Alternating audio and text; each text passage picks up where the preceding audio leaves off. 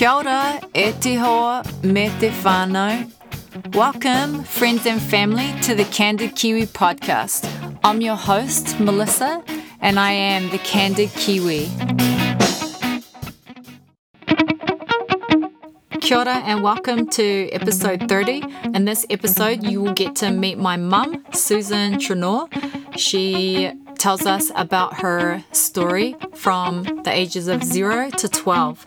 When I first told my mum that I wanted her to come in and to tell her story, she was a little bit nervous and then she got excited. She started taking notes and then she started rolling with it, and she said, I'm going to do it in sections, Melissa, so I can get in the most of my story that I can, and I just let her take over. I've never done an interview like this before because usually I'll interview someone and I'll talk to them first and get their story, then I'll hash out some questions I can ask them so they can flow and it go well. Whereas my mum was like, I got it all sorted, you just be there and listen.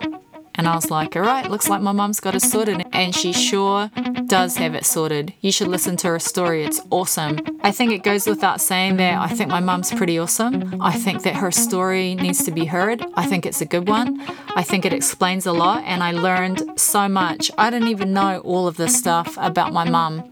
I only knew maybe 5% of it, next to nothing. And so I'm really grateful for the opportunity I have to hear and record people's stories so that we can have this forever. And I look forward to the other episodes that I have with her so I can find out more. My mum is a fantastic person. I'm completely biased, but I think after you listen to her story, you'll think she's pretty awesome too. Her childhood is a crack up. You wait until you hear these stories. It's crazy town, man. But back in the 50s, early 60s in New Zealand, which just was a different life. And you're going to hear about all of that. I'm excited for you to be able to hear from my mum and to be able to hear about her life and her stories and the things she has to share. It's crazy. It's crazy. So let's do this.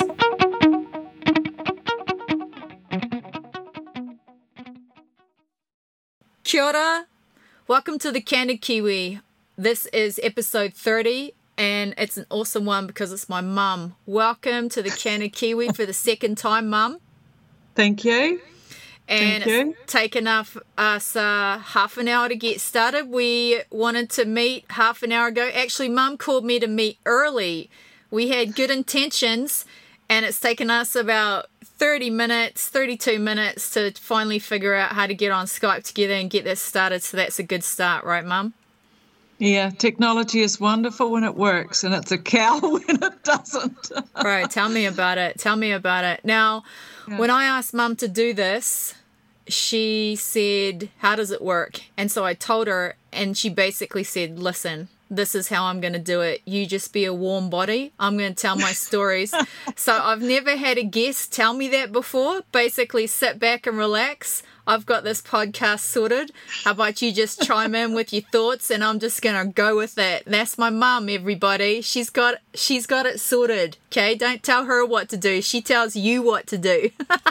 I'm not that tough, really. But I was surprised when you asked me to do a podcast because I thought to myself, hello, she's run out of guests. So it's either nepotism or you're desperate to have me on. So because I thought to myself, well, some of the guests you've had have been so wonderful, you know, people who have saved other people or the underprivileged or fought in wars or what have you, or climbed mountains or become millionaires and retired and what have you. But I don't see myself, Melissa, as having any of those traits, really. I'm just an ordinary person, and I didn't know whether your listeners would be really keen on listening to an ordinary person.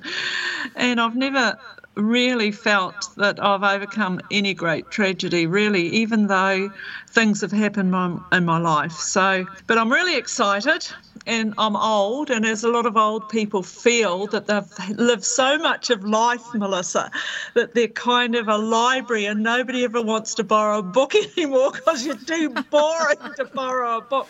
But because I'm excited, I have to be careful. That's why I've kept it to under 12, because if you wanted to hear about my entire life, I could probably talk about that for a day or so.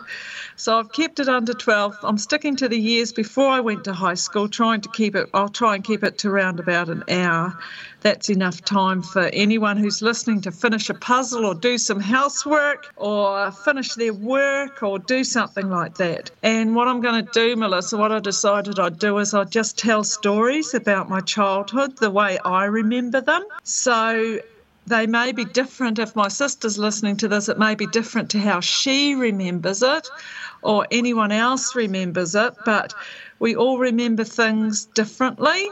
So I'm apologising to start with if any of my siblings listen and say, well, I didn't think that's the way it was. Maybe it wasn't that way. No, I think that people are excited to listen to your story, Mum, and I think that people love you, and I do, and it wasn't out of desperation at all. I knew when I started this podcast that I was going to capture your story, and now is a good time. I've been doing it a little over a year and a half, and now's a good time to introduce my mum. I think people are going to love it. You have a lot of really good things to say, and even though you don't think you're as exceptional as these other people, I beg to differ. I think you've been through a lot. I think when people listen to your story, they're going to find it fascinating. I do, and I'm your daughter, and I've lived with you for half my life, and I find your stories awesome, and I think that my listeners are just going to love it. So let's dive in deep, and let's get started from the ages of 0 to 12 and my mum's life. This is going to be awesome. Yes, I was thinking to myself as you were saying that, you've lived with me and you've survived. Good on you. I'm who I am because of you and Dad. You're a great person, and I've learned a lot of good things. How to be a strong woman, how to listen, how to keep my mouth shut, how to open it, when to open it. You're a good person. It's been really good being your daughter. Yeah. I guess that I am who I am, and I think to myself as I tell some of my stories, some of your listeners will say, that's where Melissa gets it from. Oh, now I understand how come she's like that. Oh, because her mother's just as whatever. Yes. I wish that, I hope that everybody sees that after they listen to you for a second. They can see where I get some of my traits from. It'll be good. Oh, God. I was going to say I was born in a small town. I lived in a small town. I'll probably die in a small town, and that's where they'll bury me. So thanks to John Mellencamp, one of the... Although I was born in a small town in Southland, I actually grew up on a farm for most of my young life. I had two sisters, one born in March, me the following year in February, and my younger sister the next year in February, and that's when my mother realised that the doctor was lying to her, and you can get pregnant when you're breastfeeding. So she sorted that one out, and my brothers all had reasonable gaps between them, and eventually there were 7 of us, 3 girls and 4 boys, and we all grew up on the farm. Mum, what kind of farm was it? What'd you farm?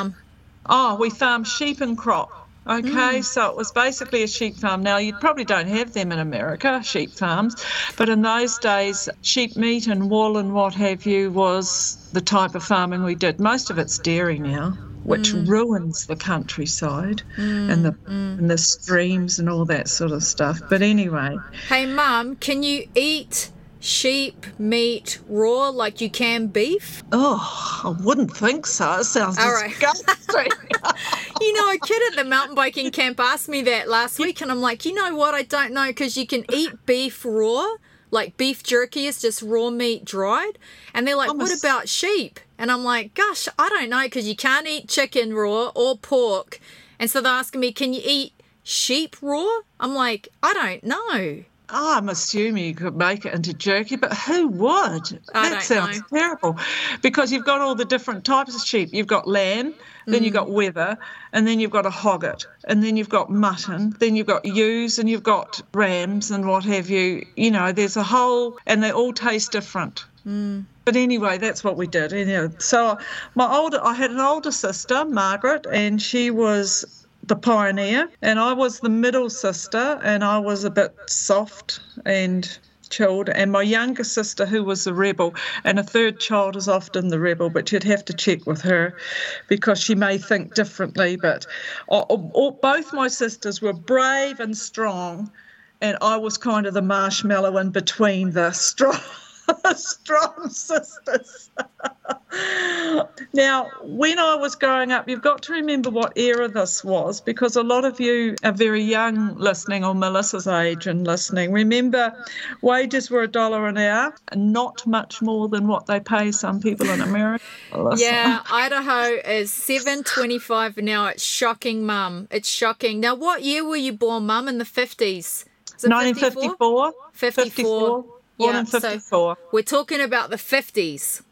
Yeah, we're talking about the first bit is about the 50s, and the second bit will be about them to the mid-60s. Fast food in those days was a sandwich that you ate while you were walking. There was no fast food. TV was 2 hours a day from 4 to 6. Telephones had handles and a dial front. The average house in New Zealand cost $6,500, and you could pay it off in 10 years. That's awesome, Mum. Yeah. That's awesome. Our washing machines were a big tub. They were a Ringer washing machine. I think Americans call it a mangle on top, 2 rubber tubes that go round to squash the water out.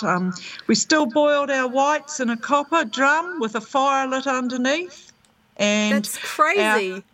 Our toilets on the farm were outside. Now, they were not a long drop. I'm not sure whether any of your listeners know what a long drop is. A long drop is kind of a piece of board like a chair over a big hole in the ground. And that's, okay, no, they weren't that. We were slightly more sophisticated. It was sort of toilet seat that was built in, and underneath the toilet seat there was a 20-gallon drum that caught all the offerings that were offered to you. And then what happened to the 20? I mean, did it get cleaned out? Or what happened? It did, and I will come to that later on. All right. Some of the stories I'll tell you. Okay. Was it up to the family to clean it out, or were there rubbish guys that... No, up to the family. No. That's disgusting, Mum. No. All right, Masaru, get out there, mate. They were scary at night because, of course, they attracted animals, possum, size of a raccoon, I guess, and rats and mice. And in the summer, the flies were terrible. So they were disgusting things. I actually don't know how we survived their childhood, we kids, because we should have been sick all the time, but we weren't. We were healthy and well, and I never knew what a flushing toilet was till I went to school, and they had a flushing toilet there. Wow. Honestly, I was thinking the other day that I never showered till I went to boarding school because we always bathed. So... Did you like a shower when you tried it? Did you like it? Oh, I wouldn't have a bath again. Yeah. Baths are disgusting things. You're lying there in your dirt and your dead skin. What would you do? And your own filth. Yeah, so in Japan what you do is you have a shower first, you get clean, and then you soak in their deep bath. That's the way to do it. Yeah, well, we didn't do that. No. We didn't have a flushing toilet until we moved to the new house, which was about when I was about 6.5. When I was about 6.5, we moved to the new house, and that's when we had a flushing toilet. So what I'm going to do, Melissa, is divide. You need to keep an eye on the time because I don't want people to be bored to tears with this. Mum, people aren't going to be bored. You're too worried. People listen or they don't. They're going to listen. It's going to be fine. Okay, so I'm going to divide it into 3 parts. I'm going to divide it into when we lived in our old house, my grandparents' place, and when we moved to our new house. Got it. I don't want your listeners to think this is just an ego trip for me. So they don't think that. Do tell me if I'm just rambling on. Okay. They're going to think this is awesome. They're going to be like, why couldn't she keep talking? Unlike you, when I was talking to Joseph, you're like, can you please shut up and let Joseph talk more? People are probably going to think that. They're going to be like, can Melissa shut up and let her mums talk more? So I'll try to not talk as much. Okay. The first memory I have down in the old house, and we're talking about old wooden house, and it was in a sort of a gully and what have you. It was and it was cold, but I enjoyed it because it had a coal fire, and that's how we heated the house, and that's how Mum cooked and what have you. How she got the temperature of the oven correct to cook things is beyond me, but that's what it was. we were always made to do the chores, and one of the chores was to do the washing. And the washing machine was electric. It was electric. And I was doing the washing this day, and I told you the mangle on top or the wringer on top, it goes round and round, and you push the sheets or whatever it is through, and I got my fingers trapped in it. Okay.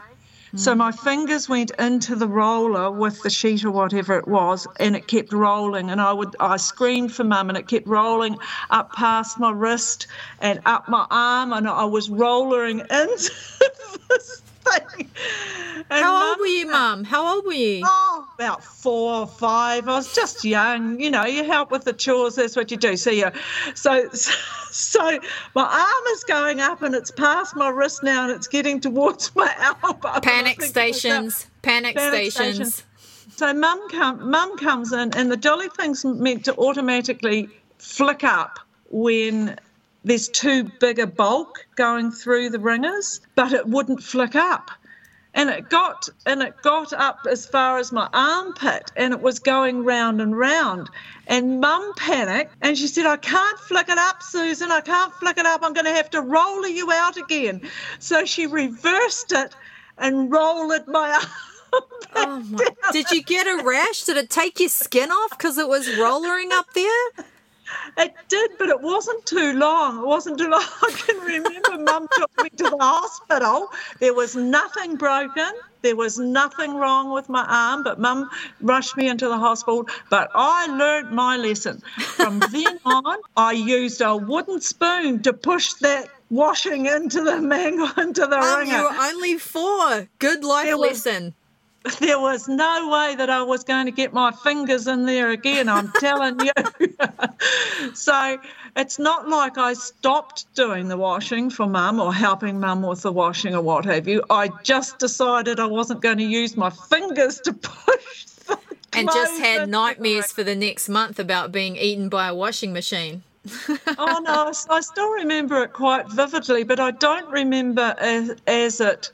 Like, it sticks in your memory, and I can't say whether I was traumatised by it, because obviously I kept on helping with the washing. I just changed my strategy. Yeah, I didn't use my fingers anymore. Lesson learned. That's right. Don't do that again, silly thing.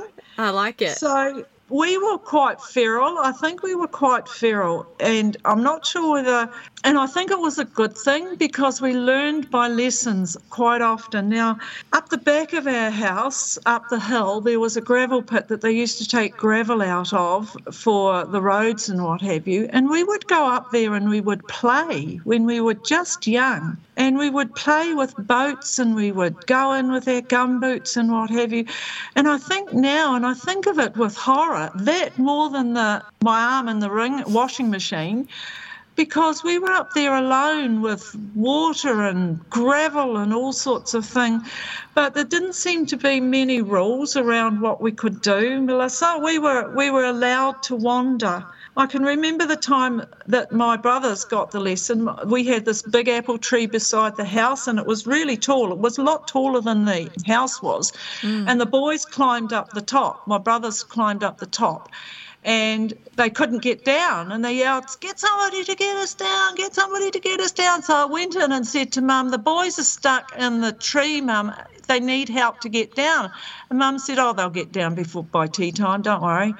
And I went out, and you always give the message far more than what your mother says. And I can remember yelling out, "Mum says she doesn't care. If you can't come down, you got up there, you've got to come down yourself. And if you're not down by tea time, all the best, because we'll have your tea. There'll be more for us." And went off and just left them to it. And they got down. And I think to myself, how interesting it is that these days, your listeners are probably horrified that we would do that. They'd be left them up, but this made that they could problem solve. They were persistent in what they would do. They were determined. When there was a goal that they had to pursue, like they had to get down, they couldn't stay up there all night. They worked out. They worked out a way to do it, and honestly, I think it made us strong and resilient, and all the other things that are kind of missing a bit in society today. But I can remember our outside toilet, which was awful. My sisters were great fun. I admired my sisters very much. My younger sister particularly, because she was afraid of nothing. She used to go out into the paddock and she used to lead the bull by the ring in its nose around the paddock. And I was in awe of that because I was scared stiff of anything bigger than me, really. And I didn't really even like chickens because they didn't like me. They used to fluff down, with their skinny little legs and fluff up their feathers. And when they saw me coming, they used to leap at me. I was a real puss. But my younger sister, she will disagree with this. Marie will disagree. But I can remember the time she had to go to hospital to have her stomach pumped because she decided a puddle in the yard, she was going to mix some petrol in it and she was going to drink it. She was going to make a drink for herself and she had to have her stomach pumped. So I don't know why she thought that was a good idea. How long did it take your brothers to get down that apple tree, just backtracking? Oh, they were down for dinner. They were down for dinner. It's not like they weren't going to have dinner. That's awesome. Marie sounds like she was a wildfire. She was a rebel and she was willing to try anything, whereas I was a bit of a scaredy cat. Petrol and water. I wouldn't call you a scaredy cat for not trying that. Maybe safe. Yeah, like to preserve your life.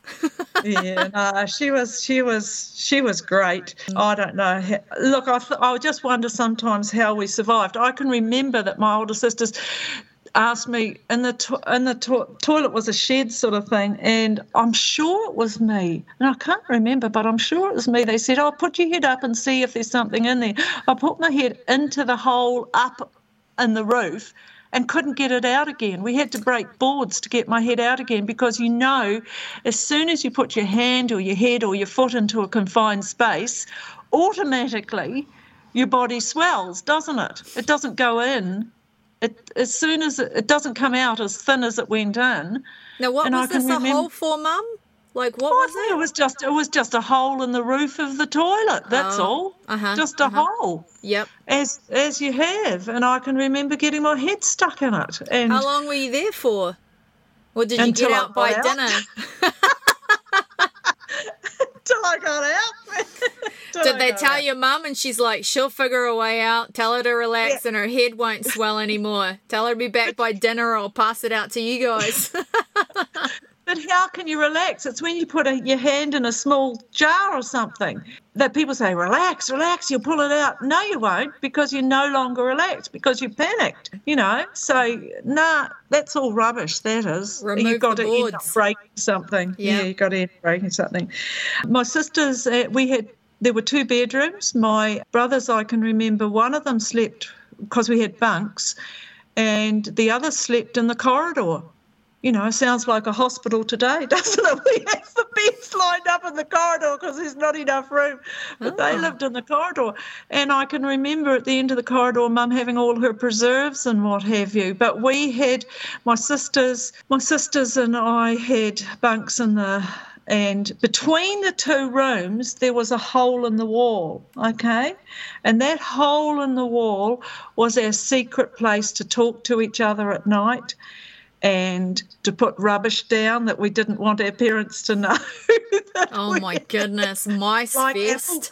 Like apple cores and that sort of thing. Oh, that's and disgusting. Paper we used to put down. Well, I guess it fed all the rodents that lived around the place, but we never thought it was disgusting. We thought it was great. You don't as a kid. Yeah, because we were talking to each other through the secret hole in the wall. Not that you've got to remember the houses in those days were flat boards with scrim and wallpaper over them. Now, scrim is like sacking, like sacking and wallpaper. And when the wind blew, it would all move, like it breathed in and out. So wow. we were hardy kids. No wonder I was scared of the dark. I was always scared of the dark. I was terrified of the dark. I inherited because it was that too. Just too much for me, man. And so the girls slept in these 2 rooms and the boys slept out in the hallway in the corridor? Yeah. in the corridor. Yeah, until they were big enough, and then one boy would be moved in because the bunks take 4 children, of course. 2 bunks take 4 children, and one of them would have to come in. But the oldest one, top bunk, no barriers, no barriers. You would just fall out if you moved too far. Yep. Or stretch out. So I'm sure we fell out several times, and probably that explains a lot. We might have fallen on our heads. But we've all fallen out too with the barriers. So whether you put them up or not, Mum, the kids have fallen out, right? Now you had 3 bedrooms, so 1 for your mum and 2 bedrooms for the kids. Is that right? Yep. That's right, and there were 6 of us, 6 kids. So the boys slept in the corridor, and who shared the room? Like you and Margaret, or like who shared the rooms? I'm pretty sure that Margaret and Marie shared the one room, and I shared the room with one of the boys. Okay. Because I was a bit of a wuss, and Margaret and Marie were very strong, powerful women. And they didn't have as much time for a wuss as they had for each other. Great. But that's all right. I didn't mind because I thought, whatever works. They were really, really good team. Brave and a good team. We went into town every now and again in the old car and what have you, and I think back now on what a mission that must have been for my mum, what a mission it must have been to have us all. But I want to tell you this particular story that we went into town, and because there was nowhere to stop to go to the bathroom, Mum always took a potty. You know what a potty is? So I'm assuming what Americans know what a potty is. Yep. And it always sat in the back of the car. There are no seatbelts. You just all jammed in, back and front. If there's an accident, cuddle together. So there's no seatbelts or anything. I'm amazed when I was thinking about this, Melissa, how we ever survived our childhood. How did we ever survive? All you did. More good luck than good management, I think. Anyway, one of my sisters, I think it was Margaret, wanted, because we would use the potty in the car so Mum didn't have to stop. One of my sisters wanted to use the potty. We were in the middle of town. We're in the main street of town. She said, I'm not using this. Somebody's already used it. Opened the window, tipped it out onto the road, and then used the potty herself. Gross. Mum just kept going and pretended she never saw a thing. It's like if you don't take any notice of it, it didn't happen. Yeah. But good on her. Good on her. We only had... Mum made all our clothes. She sewed all our clothes. She knitted all our jerseys. We had a pair of gumboots for around the farm. We had a pair of shoes to go to school. We had slippers that she's possibly knitted. Possibly she knitted. And we had a pair of good shoes. And we only got a pair of shoes every year. We only got a pair of shoes every year. And we never thought anything about that because it's just the way it was. You look back on it now, and I look in my wardrobe and I see all these shoes I don't wear, and I think to myself, come on, Susan, get a grip. How many pairs do you need? And I think that comes from my childhood where it's like, well, exactly how much stuff do you need? I always think to myself, you spend the first third of your life with no stuff. You spend the second third of your life accumulating stuff, and you spend the last third of your life trying to get rid of all the damn stuff you've got. And so I just thought it was we all thought it was normal. None of us ever thought we were poor. We always had food. We always had clothes, we had each other, and we loved Mum. Dad was a bit strange. I say that I think I can't really remember some things because I have a memory, Melissa, that remembers good things and is kind of put into a closet somewhere away any of the really bad things, and I'm okay with that. Like, they don't have to come out. But I think my dad was quite mean to my brothers. I think he was quite mean to them. But he liked me for some reason. Who knows? He called me pet.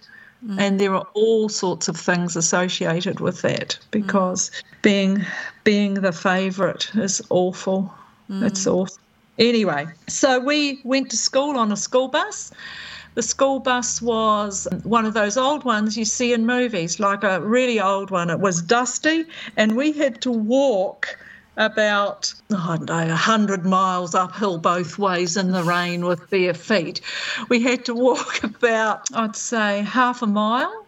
Oh, no, it wouldn't be that far. Maybe a quarter of a mile down to catch the bus, because the bus would only stop at the crossroads. So the bus passed our place to pick us up, and then we would hop on the bus and go back past our place to go to school. Okay, so because the bus wouldn't stop at our place, because he didn't stop. He stopped at this crossroads, and everybody got off at the crossroads, and we had to walk back. But our bus driver, Mr. Sooners, was a great man, and he sang to us, and I remember 2 of the songs he sang to us, so I'm going to sing them to you, and they're absolutely ridiculous. Okay, so he sang. He's saying, my old man's a dustman, he wears a dustman's hat, he wears blimey trousers, and he lives in a council flat. Now, that's very English, so Mr. Sooners must have been English. But then he sang us a song that I always remember. Like, we're talking 60 years ago, and I still remember the words. And I tried to Google this one, nowhere, so I think he made it up. He said, oh, the elephant is a nippy bird. He flits from bough to bough. He builds his nest in a rhubarb tree and whistles like a cow. None of that makes sense.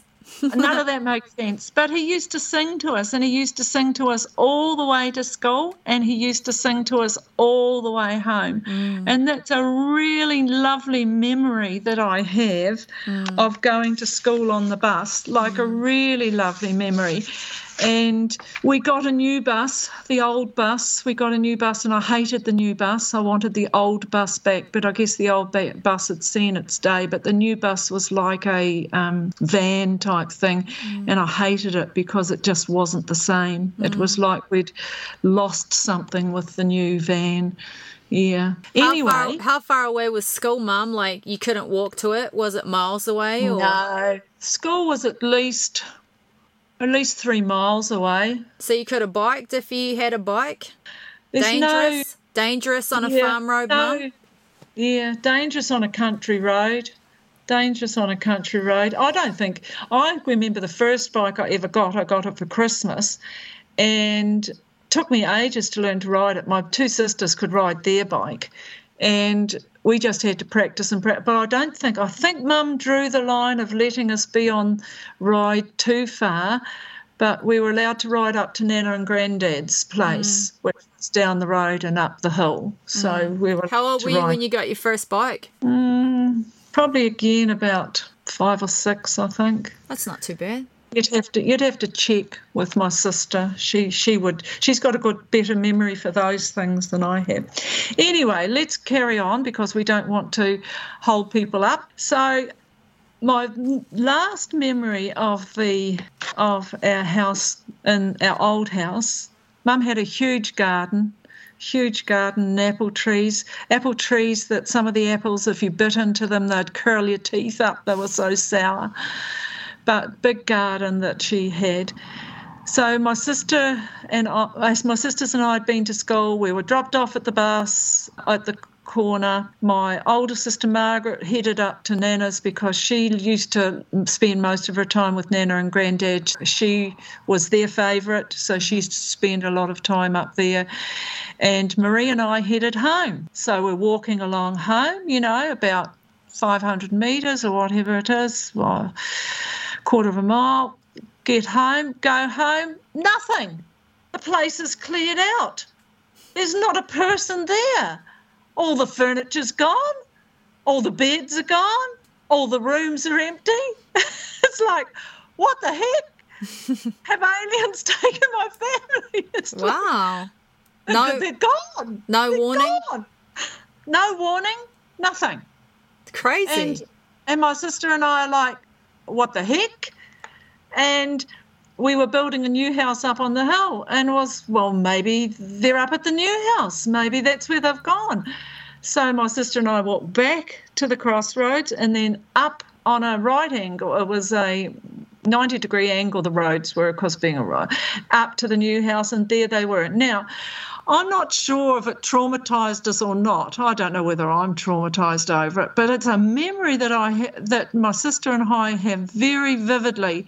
Not only were we completely annoyed that we had to re-walk that flippin' walk from the bus home and then walk the same distance again to the new house, but nobody had even flippin' bothered to ring the school and say, tell Susan and Marie and Margaret to walk to the new house tonight because we have shifted. Yeah. No. Nope. We arrived there abandoned. That's crazy, Mum. Well, you think to yourself, It's funny, Mum, because some parents want their kids to have a phone at school because they need to contact them all the time. And here you are, and your parents are like, they don't need to know. They can just come home, they'll figure it out, you know? Well, that's right. And I think to myself, well, we did figure it out, but we were jolly annoyed. What about a note? There could have been a note on the door. It could have been.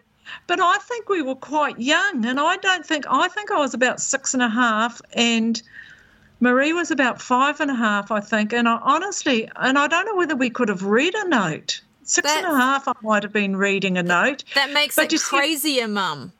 But it wasn't even, see, Margaret had already walked up to my grandparents, Nana and Granddad's place, because that's where she basically lived, because they spoiled her rotten. I remember that. But it was left for Marie and me to walk home, and the other boys weren't at school yet. So they went up. I guess you could have went to Nana and Granddad's if the other place didn't work out. Well, they had to be somewhere. Yeah. Logic told me that they haven't vanished. Yeah. Logic said that all possibilities, they are somewhere. Yes. They haven't sort of just been taken up in an alien spaceship or something. Yeah. All possibilities they are somewhere. So you found them. Yeah, we found them. Yeah. Well, we're really annoyed too. Yeah. I can remember being really annoyed because we had to do all that extra walking. I don't think your mum cared, Mum. She did. She loved us deeply. My mother loved us deeply. What I feel. No, I don't think she cared that you had to do the big walk. I think she cared about you. I don't think she cared. She was like, they'll be right, Yeah, I think she cared. I don't think she cared about that particularly long double back walk that you had to do. I think she thought to herself, they'll be okay. I'm going to give her the benefit of the doubt, Melissa. I am going to say, with all the hustle and bustle of shifting and all that sort of stuff, she actually forgot to let us know. Yeah. She actually it just slipped her mind that she had 3 children at school that needed to know that we were shifting where we were living that day. I bet you that's it. Slipped her mind. We'll have to ask her when we see her again. Have to. So we shifted from the old house, and the old house had lots of memories, like there was only a bath, the outside loo, the outside bathroom, toilet. You guys all had to share the bath, eh? Wow, that was even in the new house, because we were on tank water, Melissa. We were on tank water, and tank water is very precious on a farm. I can only ever remember us buying in water once, a very dry season. And that meant, and I know your listeners are going to absolutely freak, it meant that we bathed once a week, okay? Mum filled the bath, cleanest person in first. Okay, and they had a bath. Then the next cleanest person, and it was always us girls who had a bath first, and then all the boys went in together, and they just used the same water as we did. Now, I know they're freaking out. People are going, oh my goodness, but you've got to remember that there was water shortages. We had to save water. I was, when I went to boarding school, it was like, oh my goodness, we can all have. I never bathed again, really. I showered from then on. But we only washed our hair once a week. We washed it on Saturday for Sunday. We had a Saturday night bath. I'm not saying that we didn't clean our knees, like Mum would put some water in the bath and we'd all sit on the edge and we'd all clean our legs from the knees down because they were all covered with dirt from the day and what have you. We did that during the week. It's not like we didn't wash and clean our teeth and that sort of thing, but we only had a bath once a week. Mm-hmm. I think that's great. Yeah. My kids only had a shower once a week when they were little. I wasn't a big bath person. I got mates that gave their kids a bath every night, not me. I couldn't be bothered with it. And so my kids maybe had a bath like a couple of times a week, maybe. And once they could start having a shower, I left it up to them. I'm sure Takeshi hasn't had a shower in probably a month. So I think that's probably why none of us have COVID. You know what I mean? Like, I just really think that I wash my hair once a week. Now I know where I get all of this from. I get it from your mother. This is where I'm getting it from. Well, I every 3 days I do mine. But I'm just thinking to myself, when my grandchildren come, if, say, they're between 2 and 8 or 9, it's like, you're not having a bath every night or a shower every night. No, you're bathing and showering far too much. The good oils in your skin and all that stuff that's good for you is being washed off and I make up all it's all rubbish though, I think. Let's wash your face, wash your hands, and wash your feet. Wash your hands, wash your feet. Yep. That's good enough. You can have a shower as much as you like in your parents' place. Yeah. I don't care. My kids are used to having a long shower, especially Masaru. He's like, whenever I go to grandma's place, she's always knocking on the door after 5 minutes. She's like, listen, your shower time's up, mate. You need to get out. And Masaru's like, I always got to go real fast at grandma's house. She's not into long showers. I'm like, no, but at least you know when you go over, you know what's up. Yeah, that's right. Listen, I can shower and wash my hair and do everything that needs to be done in less than 5 minutes. Anything more than that, you're wasting your time. That's crazy. That's awesome, Mum. I can't. My hair's way too long for me to be able to do it in 5 minutes. Yeah. You'll notice all the pictures of when we were children, the girls have short hair, never went further than their shoulders. Yeah. That's because there was no conditioner in those days. So therefore, when you washed your hair, there were tugs galore. So you just didn't have, until conditioner came in for us, you couldn't have long hair because it was just so tuggy. It was just so tuggy. Mm-hmm. And if you had a sensitive scalp, you were doomed. So we all had reasonably short hair. I wondered that when I saw the pictures, and I'll put them up here on my blog and the podcast and stuff, but I wondered, all of you had short hair. That's good to know. Yes, because there was no conditioner. Yeah. And it was like, who's going to be ripping their scalp out every time trying to get their hair? Yeah. No. Did any girls at your school, any girls have long hair, Mum? Or all of them had short hair back in the day? I can't remember them being anyone with really long hair because, you see, nowadays, when I go to schools, there isn't a single girl with short hair. Everybody's got long hair.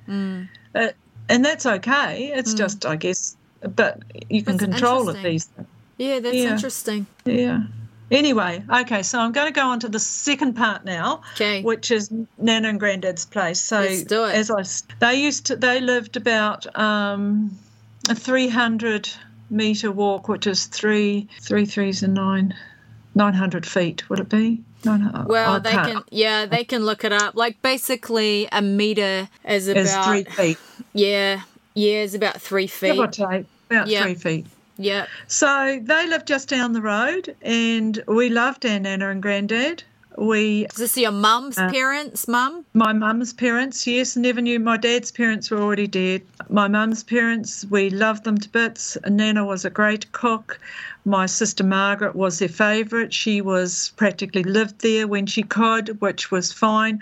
I used to go down and I had what they call the big bedroom, which had the double bed in it, but it was just wire, and it sunk in the middle and it had a K-pop mattress in it, so you were sort of like in a cocoon when you leapt into it.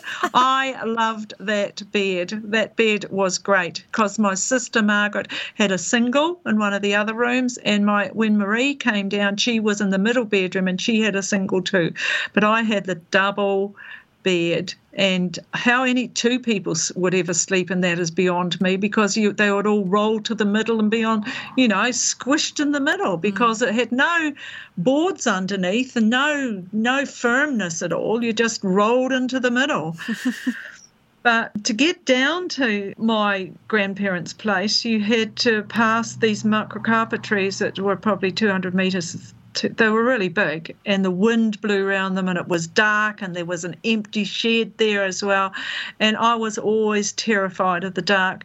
And I can remember running that part myself, but the need to get down to my grandparents and stay there was greater than my anxiety and fear of the dark.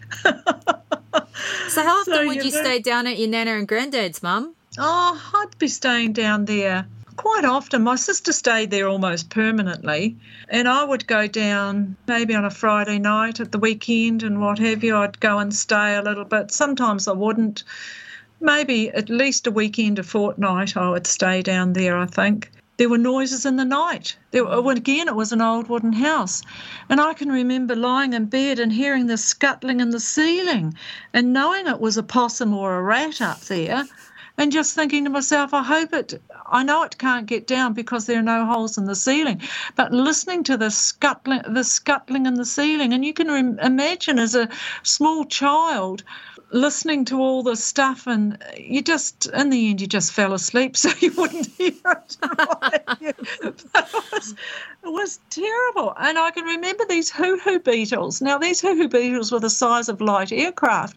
I'm telling you, they were at least 4 inches long, 5 inches long. They were humongous things with an outside exoskeleton, whatever it is. Anyway, I know that they was hard because my grandmother, if one was flying about in the bedroom, she would wait till it landed, then stamp on it with her feet, and it was like stamping a rice cracker or something, because you heard it all squash and crunch up under a foot, and then she'd have to go and get a dish or something and scrape it off the floor and what have you. But they were terrible things, because you would be worried that they'd get in your hair, like they'd fly in that mat in your hair or something like that. So Nana was always very careful with the hoo-hoo grubs, that she would come in, hoo-hoo beetles, not a grub, hoo-hoo beetles, she would come in and squash them for us. Yeah, squash them that's for gross, us. They're man. just awful things. Are they still around now? Do you see them much? Of course they are. Of course they are. I don't see them because I don't live on a farm anymore, but I'm sure they're out there. When they're you're hiking and stuff. They're out there. We're looking for here. Look out, all Americans, when you go to New Zealand. Look out for let us know if you find a hoo-hoo beetle. Send us a picture. Stand on them and record it. It's a hoo-hoo beetle. Hoo-hoo grub is different. The hoo-hoo grub grows into a hoo-hoo beetle. Anyway, so Nana and Granddad, they used to kill their own meat. I can remember Granddad killing a cattle beast and pulling it up up into a big tree above the fly line. Now, I've looked this up, and I don't think there's any such thing. But he said, I have to pull it up above the fly line. That way, the flies won't get at it until I can process and chop it up and what have you. So isn't that an interesting thing, that he used to pull it up? And they used to, of course, kill the chickens. That's where I learnt that a chicken can still move once its head's chopped off, because they used to run into the wood pile, and we used to have to dig through the wood pile to get them out, and they were dead because their head was still on the chopping board. Nana and Granddad had chooks. They used to have free-range chickens, and we used to have to collect the eggs, and I hate chickens, but I used to do it because you have to, don't you? My grandfather had pecks on the back of his hand, and I used to take a small thing about the size of a piece of wood about the size of a ruler with me to collect the eggs, so I could move the chicken aside, so I could get the eggs, and then without the chicken picking me, because I used to just hate them. And sometimes you could go into the chicken feed and there were rats in there and what have you, but you got used to the livestock. Like everybody's saying, I can't understand. I know they're thinking in the head, your childhood was a horror show, Susan, but it wasn't. It was normal. Great. It was exciting, and it was character building, and we survived. Yeah. That's a big thing. We survived with some quality and what have you. But I didn't like doing the eggs, but I did it for Nana and Granddad. And we used to go down to Christmas at Nana and Granddad's. We always had Christmas at Nana and Granddad's because they had the big table, and I can remember cutting a branch off the old tree, one of the old trees outside, because we didn't have a Christmas tree. We didn't have a Christmas tree because there were no pines around our place at that stage, and mixing flour and water and dragging it over the tree to make it look like snow. Because it's the middle of summer for us. Yeah. Christmas, just the middle of summer. There's I remember it as being reasonably happy childhood. Sometimes my father annoyed us all, and as I say, I can remember him I'm pretty sure he was pretty mean to my brothers. But one thing we didn't suffer from was FOMO, fear of missing out, because we had no idea what other people were doing. Because there was no television, there was no internet, there was nothing. We had a party line. I can still remember another 727, and the ring was long, short, long, because that's where the dials on the phone were. And we shared our phone line with about 8 other people in the country, and they each had their particular ring. So we didn't know. We were just what we were. Life was what it is. What was Christmases like, Mum, when you were a kid at your Nana and Granddad's? It was the only time of the year, Melissa, that we had roast chicken. And because we lived on a farm, we ate sheep and beef. That's what we ate. We ate lamb and mutton and hogget and beef. Now tell people what hogget is, Mum. Oh, it's just an older lamb. It tastes better. Lamb is tasteless, but hogget, it's just an older lamb, 2 years older, and they just taste better because they're a bit older, had lived more of life out on the farm. All our meat was grass-fed, and so we didn't, but chickens, on Christmas we had roast chicken. So the chickens really throughout the year were for eggs? Yep, and every now and you'd kill an old rooster or something like that, but they were mainly for boiling and stock. But at Christmas we would have roast chicken. And now, these days, it's the beef and the lamb that's so expensive. I was thinking to myself, what will we have for Christmas? Well, we'll not have chicken because we have chicken all the time. I might buy a piece of lamb or a piece of hogget or wether or something, buy a piece of that because we never have. It's too expensive. Yeah. It's too expensive to feed a family. Beef is okay, not too bad. But for a big family, yeah. So it's surprising how things have changed. We eat far more white meat now than we eat red meat. But anyway, so Nana also had an outside toilet with a 20-gallon drum, okay? And she had a great big vegetable garden, so I'm going to tell you about this. So you wondered what happened, who emptied it? So what Nana used to do is she used to trench the garden and empty the toilet tin into it with human waste, okay, and cover it up, and that was part of. She also used cow manure and chicken manure, but chicken manure will burn your vegetables. It's very strong. In the garden too, okay? So this is what Nana grew all her vegetables and all her plants in. So think for a minute. We are what we eat. Yes. I bet you the vegetables were great.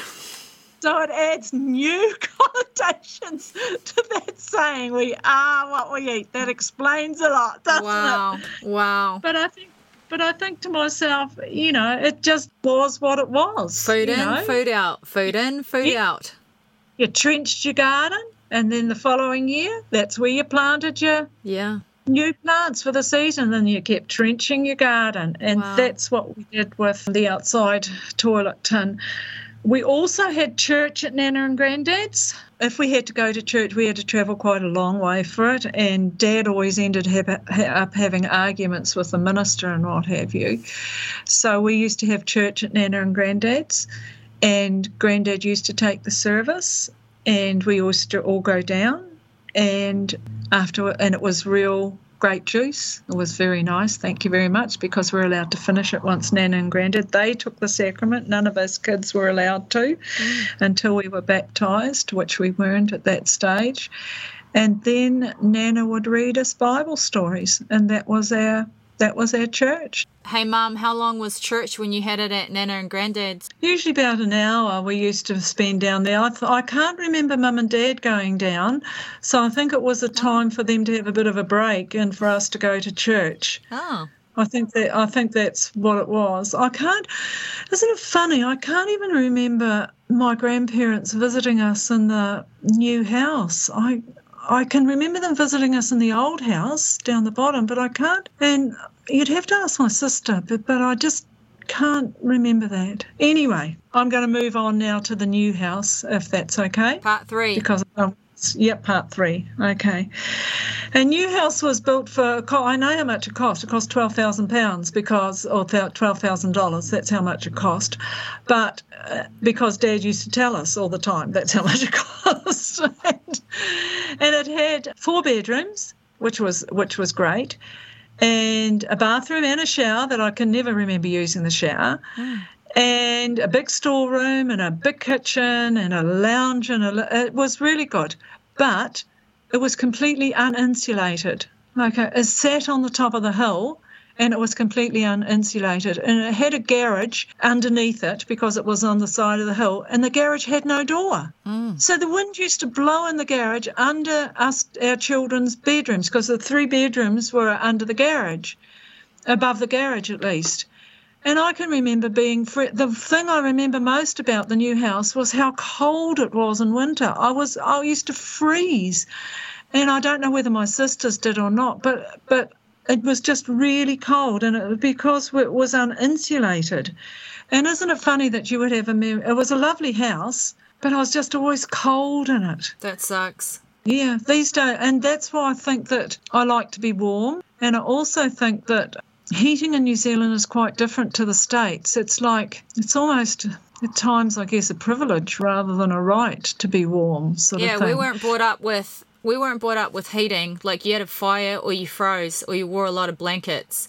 And when I came over to America, it was people had heating everywhere. It was everywhere. Every house was heated and it was warm, and it was crazy. Like, I was never brought up with heat. Yeah, and I wonder if that's why we have a lot of asthma in New Zealand and that sort of thing, because the houses weren't really insulated as well as they should have been, when on retrospect, looking back on it. Yeah. But all I can remember is being cold. I can remember having like 8 blankets, and no more blankets would make any difference. Yeah. Because it was just weight on top of me, and a hot bottle, and changing that hot bottle twice in a night because I was so cold, getting up and boiling the jug and changing it because I was just so cold. And that's just a real memory etched in my head. But it was nice to be in the new house. But there were no holes in the wall. There was like... My older sister and I shared a bedroom, and my younger sister was in what they called the sunroom that had built-in bedrooms, and that was okay. I've always shared a bedroom, and when I went to boarding school, there were 12 of us in the room, so we always shared. It was always good. Again, I can only describe it as feral. We were allowed to do basically what we like, within, I guess within reason, but we used to take the tractor down to the river to the swimming hole, and the swimming hole, parts of it would have been above our heads, and we would have been under 12. We used to swim in the river and then bring the tractor back again. The worst thing about the river was we stood in the weeds, and the eels would slide past your legs, and eels' teeth are curved in, so if they ever bit you, they couldn't let go. Like a shark. But they weren't going to bite you. They were just annoyed that you were disturbing their spot. But these holes, it wasn't like you couldn't see the bottom of them. They were black. And we used to swim in them, and we'd spend all day down there. And then we'd come back home. It's like, I can remember in the old house, Mum just locking the door and saying, "See you at dinner time." And we just played outside all the time. Tried to get down the apple tree. Yeah. My brothers used to go eeling. They used to go with eeling lines. I can remember getting tangled up in one of them once and running up the bank and the eel chasing me because it was on a hook and what have you. So I always had a bit of a fear of snakes and things until I went to Australia and actually touched one and decided, you've got to face your fears, don't you? Otherwise they become so catastrophic you won't do anything. So you've got to face them. And I can remember the boys going down and bringing this eel back that was the size of a submarine. It was humongous. And it had horns, and it looked like it was ancient as, and the cats wouldn't even look at it. And Mum, I think Mum ended up burying it somewhere in the garden. It was lucky to. It was a dreadful thing, but that's what we did. We went unsupervised, and we did that. Now I tell people over in the States, Mum, that we have eels in our rivers, and they don't know what I'm talking about.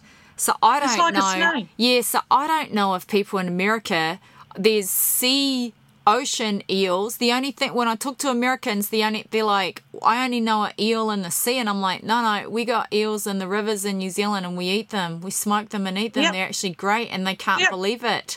They can't believe it. They're like, do they bite you? I'm like, nah, they don't bite you unless you shove your hand into there. Yeah, they don't bite you. They just leave you alone. Yeah, they're more scared of you than you are of them. But, yes, we eat them. Yeah, they're good. And they're cooked and what have you. And they're like a snake. Yeah. Yeah, they're like a water snake. Yeah. Okay. I can remember the boys dug a hole outside the house, on the side of the house they were going to dig to China. It was never filled in. I'm sure that hole's still there now.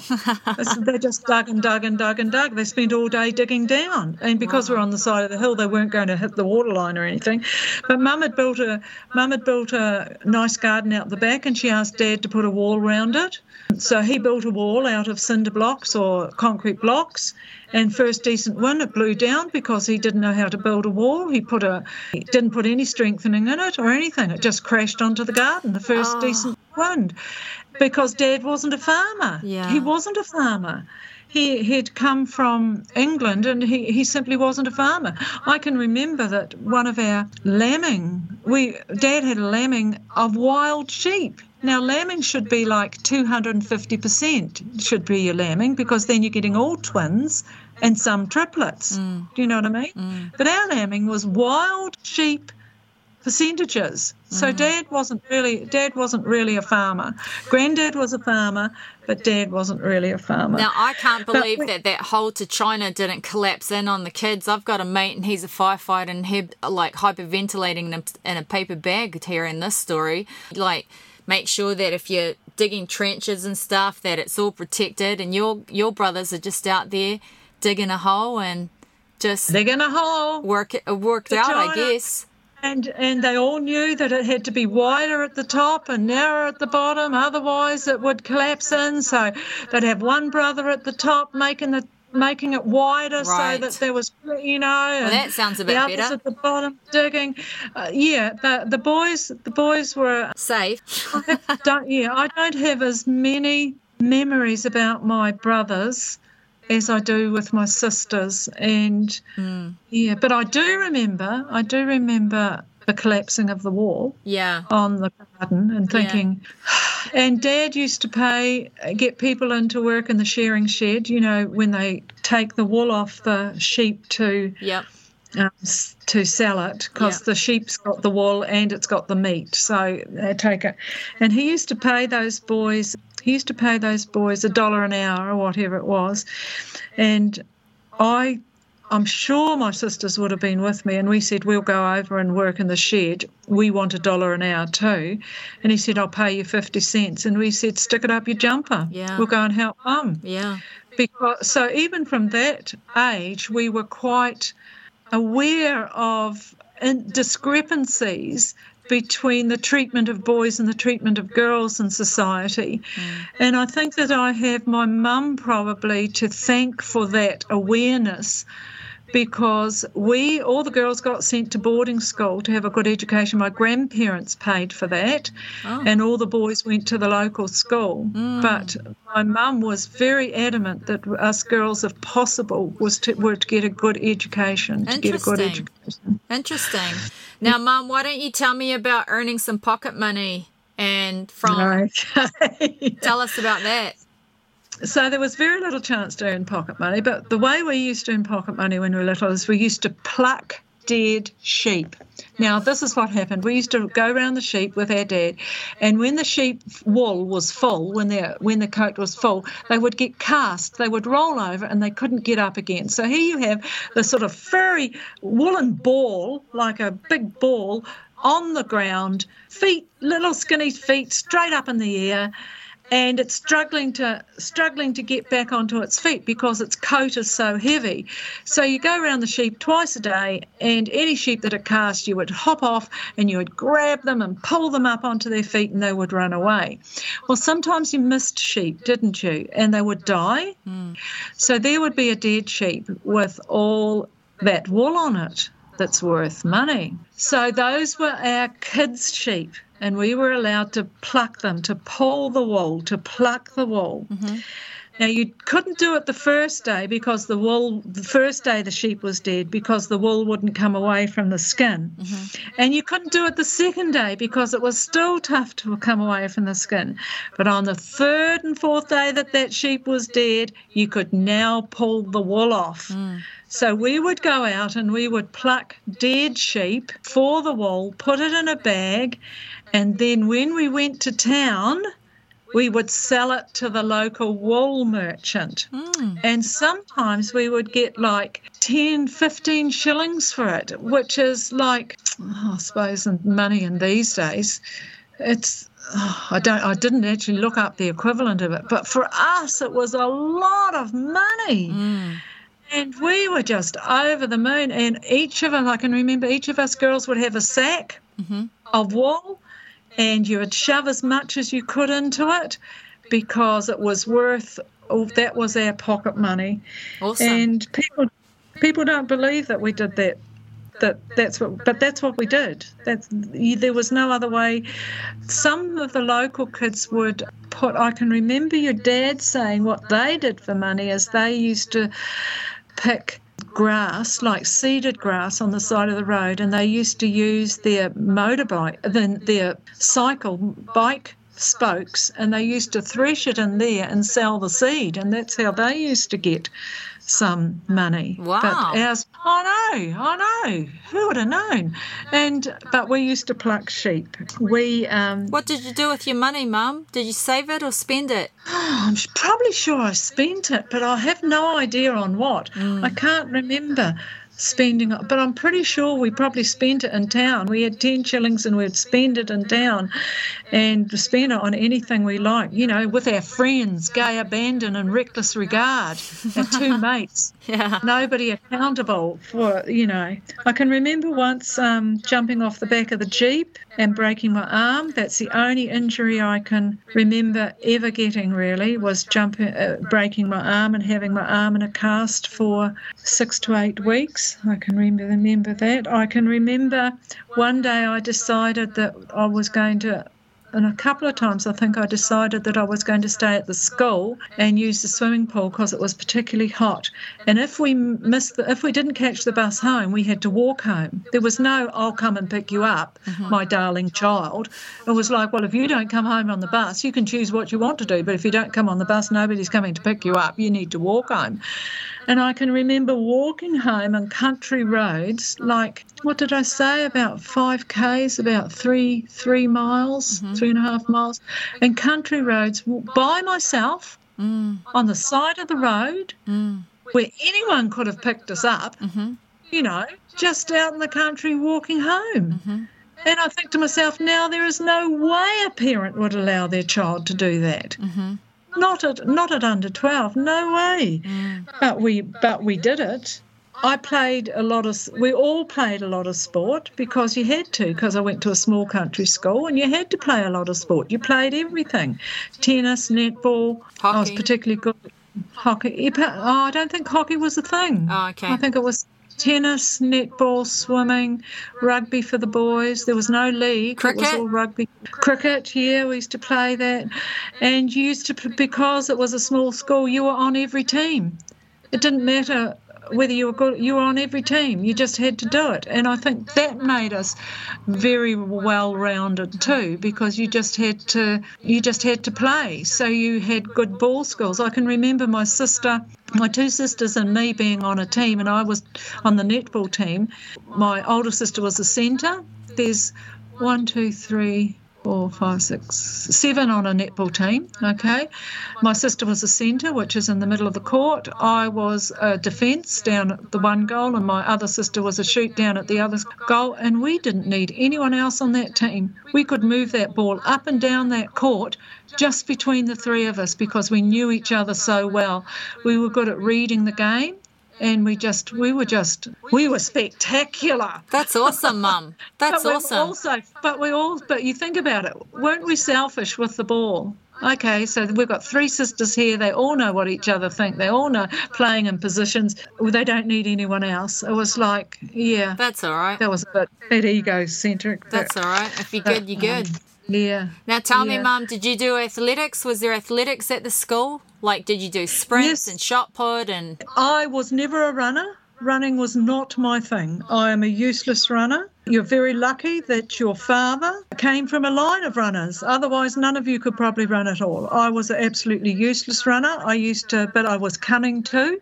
I used to make sure in the school sports I ran with all the slow ones. So I was always in the middle of all the slow ones. I wasn't silly. I wasn't going to run with the real runners and be shamed. I ran with the slower ones. We all got together and said, let's just run together because we're never going to win anything. But my skill was the shot put and discus. I ended up later on, which I'll talk about in another one, being the Southland Otago shot put champion. And that's like the champion in America would be 2 states. Wow. Like champion. And my record at Girls High, at my high school, still stands. Wow. Still stands. The only person ever to come close to it was Sarah, your sister. Yeah, that's awesome. You know, Yuki just went in track and did discus and came second in the city, Mum. That's great because I did discus and shot. Yeah. And until I decided it wasn't ladylike, I could have been really good. Shoot. But then one day I decided it wasn't ladylike and just quit. Should have been Olympian, Mum. Yeah, should have been. But anyway, I'm not sure. I'm sure there are other stories that I have to tell you, Melissa, but those are all the ones that stick out in my head, that come to mind. How we ever survived childhood, I have no clue, Melissa. It's a miracle. It's a miracle that we were born. It was a miracle that we survived. Yes. It's a miracle that all of us survived into still surviving. It's a miracle that we're not continually sick from all the germs we were exposed to when we were young. I think that it made us with a lot of common sense. It made us rely on our wits. It made us problem solve. It made us resilient.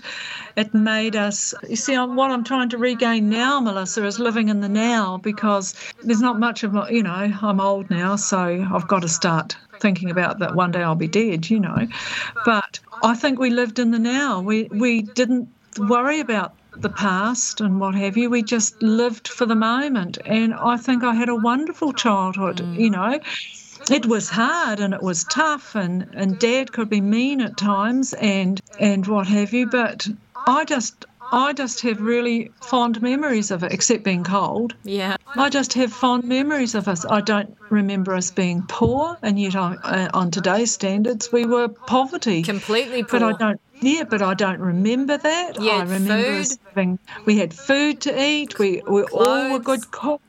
We had clothes, shoes. I can remember my mum had mended my brother's trousers so much that I'm sure that if you stood them, they would stand up by themselves. They were so stiff with mending, patches on the leg, mending. Nothing was ever thrown out. Everything was made do. All your siblings are alive apart from Margaret. But that who wasn't a died in health. car That crash. wasn't a health thing. Yeah. That was a freak accident. That's right. Everyone's But alive and well. Yeah. Did I tell you that Dad was a chain smoker? He used to light a cigarette from the end of the one he had in his mouth, and consequently, I hate it.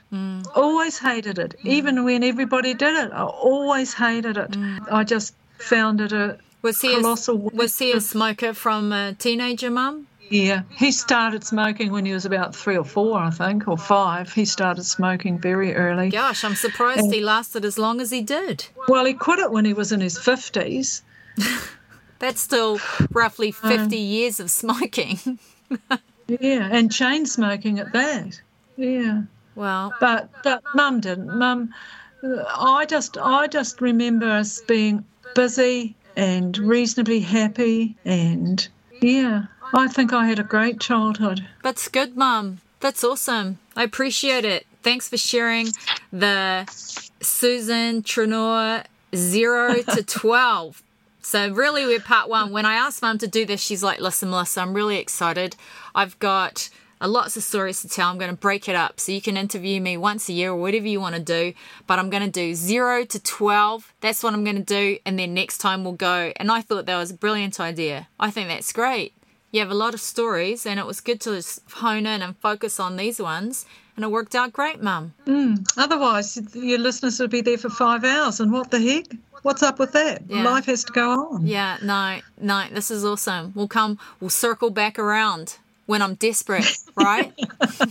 When you're desperate, Yeah. and you need to rely on nepotism. Yeah, exactly. No, this is awesome. Well, I appreciate it, Mum. That was really good. A lot of stuff I didn't know. I appreciate doing this. This will be, if nothing else, this will be good for your grandkids to have this recorded and to have it down for your grandkids, your great-grandkids, your great-great-grandkids can come and listen to what their grandmother's childhoods were like. They're going to love it. My kids are going to love it. Llewellyn's kids, Bevan's kids. I love my listeners, but at the end of the day, if no one listens apart from the grandkids, they're going to love it, Mum, to have this recorded. It's awesome. It's awesome. It's why I do it, so that we can have like ordinary people's stories which are extraordinary recorded, and I love it. That's why I do it, and you're one of those people. This is going to be great. Thanks, Melissa. Watch this space for part 2. 13 to 18. 12 to married. 12 to married. Look out. Be on the lookout. 12 to married. I like it. Thanks, Mum. Okay. Love Talk you. to you later. Well, didn't I tell you it's going to be awesome, eh? What do you think? Wasn't that so cool? I loved it. I learned so much. Wasn't that crazy? What was your favourite thing? There were so many shocking things that she revealed about their childhood. What was your favourite? I don't know if it was the toilets they went to and putting it back in the garden, or the eels and that eel that she talked about with the horns. What the hell was that about? And then her, the bath. Like, imagine being the last brother getting in that bath. Crazy, right? And they were all healthy and great. You know what I mean? What was your favourite? Tell me. I'm excited to be able to have introduced my mum to you. Thanks for listening. I appreciate the support. My mum's pretty great, and I'm glad you were able to listen to 0 to 12 of my mum's life. Isn't that so cool? Such a great episode. Anyway, it's me next time. And so, I don't know if you're going to look forward to that or not, but that's what it is. I appreciate you being here and listening to my mum's story, and all of my stories, actually. Can you believe that we're up to episode 30? This is episode 30. Crazy, right? Love it. Love it. All right, well, until next time, ka kite anō au e koutou.